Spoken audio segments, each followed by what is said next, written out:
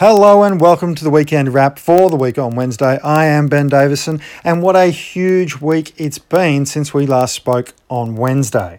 Of course, the big news that occurred just after we recorded was the Morrison government announcing half-price airfares for 800,000 lucky Australians at the cost of $1.2 billion for the rest of us. Now, this was initially met with great amounts of scepticism and criticism, and still is being met with those same levels of criticism, despite the fact that the Morrison-McCormack government has now increased the number of places that are eligible to receive these discount flights. Originally, there was about 15 federal seats that would be eligible. 10 of those were Liberal national marginal seats. They've now included Hobart as a potential domestic tourist destination. But of course, New South Wales still only has one, and Victoria only has one. And both those state governments have been highly critical of this package, as have many domestic tourism providers, including, but not limited to, Flight Centre itself. Now, this entire package just flies in the face of the reality that so many Australians are facing. There are 40,000 Australians currently stranded overseas. And recently it was brought to my attention by a family member of mine that a friend of theirs had passed away on the Japanese snowfields. There was a workplace incident. They were crushed under a snowfall, and their wife and child is currently stranded in Japan. Now, this is simply symbolic of the 40,000 Australians who, under all sorts of tragic circumstances, find themselves unable to get home. At the same time, the Morrison government is handing out $1.2 billion of our money to people who want to go on a cheap holiday.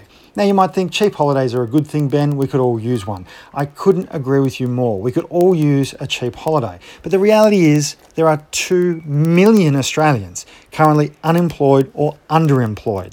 On top of that, there are 3 million Australians who are relying on JobKeeper to stay employed. Now, at the end of March, the Morrison government will be cutting the job seeker allowance to $43 a day. That's a cut for 2 million of our fellow Australians. It will push 85% of the people who receive that payment into poverty. At the same time, they'll be scrapping entirely the JobKeeper payment. That's 3 million Australians whose jobs will suddenly become much more insecure. Some estimates say as many as 110,000 jobs will be lost overnight. Now, I don't begrudge anyone having a cheap holiday on the Gold Coast. God knows I've had one myself in the past. But when there are so many millions of Australians who will lose their livelihoods, who will struggle to pay their bills, who are trapped in foreign countries desperate for flights to come home, it seems to me that we shouldn't be wasting $1.2 billion of our money on cheap airfares for only 800,000 of our citizens. This isn't as though everyone's going to get one. This isn't that Morrison's going to put a flight for you and your family in the mailbox. You've got to go on, and you've still got to buy flights through Qantas and Virgin, who, by the way, Michael McCormack, in his total train wreck, or should I say plane crash of an interview on Insiders Today, acknowledged was warmly welcomed by the CEO of Qantas and the CEO of Virgin. Now, if you're going to hand those two people that much money, you should be extracting job guarantees. You should be extracting guarantees about the wages and conditions of the workforce so that the full benefit flows to the Australian people. Instead, Qantas has outsourced thousands of jobs. Qantas and Virgin have both let go thousands of people. If the Morrison government was serious about supporting aviation, it would have stepped in with a serious package looking at the nationalisation of at least one of those airlines early in the pandemic crisis. Other countries did it. Other countries stepped up to the plate and brought airlines back into public control. And why did they do that? For the jobs, for the supply chain of tourist economies, to ensure that people could put food on their table and pay their bills. The Morrison government didn't do that, and now they're spending $1.2 billion of our money to prop up the bottom line of Qantas and Virgin with no guarantee of jobs. And in fact, with tourism industry operators saying that this will not help many of the down chain providers of accommodation and tours and all the things that you would want this money to flow into. So that is happening now. There are, of course, flights available and people will be booking them. But don't forget that this amount of money could have helped millions of people, when now it will simply provide slightly cheaper holidays for people who probably already had secure work and probably already had decent pay coming in every week. In better news, over in WA, the Mark McGowan government has been returned with a thumping majority. As we discussed on previous episodes, the Labor government of Mark McGowan is incredibly popular, and was tipped by all and sundry to be returned to power. Well, they have delivered in spades, with 53 of the 59 lower house seats turning red overnight. That leaves the Liberal Party with 2 seats. And finally, there is a Liberal caucus somewhere in Australia that has achieved gender equality. It simply took them losing almost all of their seats to do it. The National Party will be the opposition party, having achieved twice as many seats as the Liberals, taking away 4 seats. Now, this is a thumping victory for Labor. And of course, the Liberal Party is keen to make it about incumbency during a pandemic. However, it should be noted that the polls were demonstrating Mark McGowan's popularity going into the pandemic and of course increased during the pandemic. The same cannot be said of Scott Morrison. The news polls have his government at 50-50 with Labor.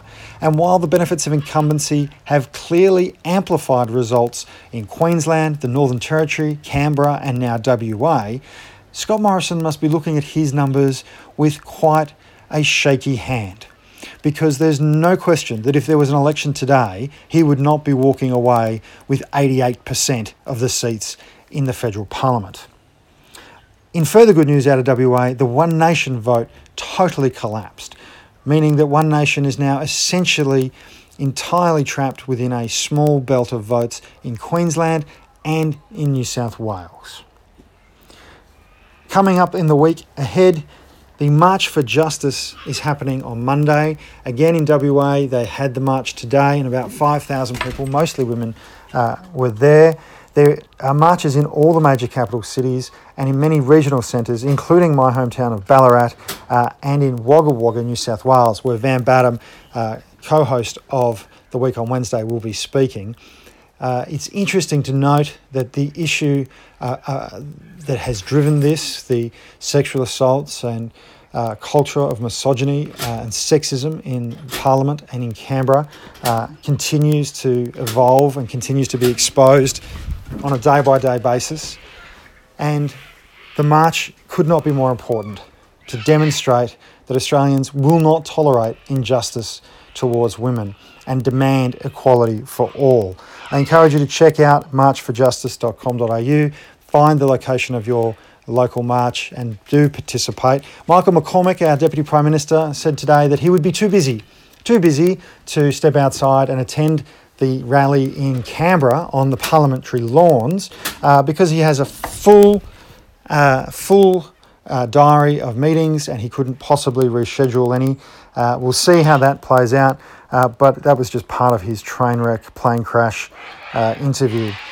And of course, this week as well, we have the IR Omnibus Bill scheduled to be debated in the Senate on Tuesday. The Morrison government has continued to push ahead with this bill, despite the fact that its author, Christian Porter, has had to go on sick leave due to the mental ill health effects that he has suffered as a result of the allegation against him being a rapist in the late 1980s. So the government has pushed ahead and put Michaelia Cash, the former Workplace Relations Minister, in charge of securing the passage of the bill, which is not entirely dissimilar to a number of bills she failed to secure the passage of when she was minister last time. And the crossbench senators have said quite clearly they don't believe the bill should be passed. They believe there are issues with the bill on the face of it. And there are many commentators saying that while Christian Porter is notionally the minister in charge of this, it has no chance of garnering enough support. Of course, We know that the bill has significant problems in the way it treats casual workers, in the way it treats back pay, in the way it allows for employers to reduce wages and reduce conditions and reduce job security. It's the last thing we need right now. We need the government to be securing people's jobs, not making it easier for them to be sacked. So they're the big stories that have come up in the last few days and in the couple of days at the start of this week. So thanks again for listening. This has been the Weekend Wrap. Don't forget to download and listen to The Week on Wednesday every Wednesday with me and Van Badham. Wednesday afternoons, you can get it on wherever you get your favourite podcasts. And don't forget to share, like, discuss this episode and every episode of The Week on Wednesday and The Weekend Wrap. Remember, be kind to yourself and to each other. Bye.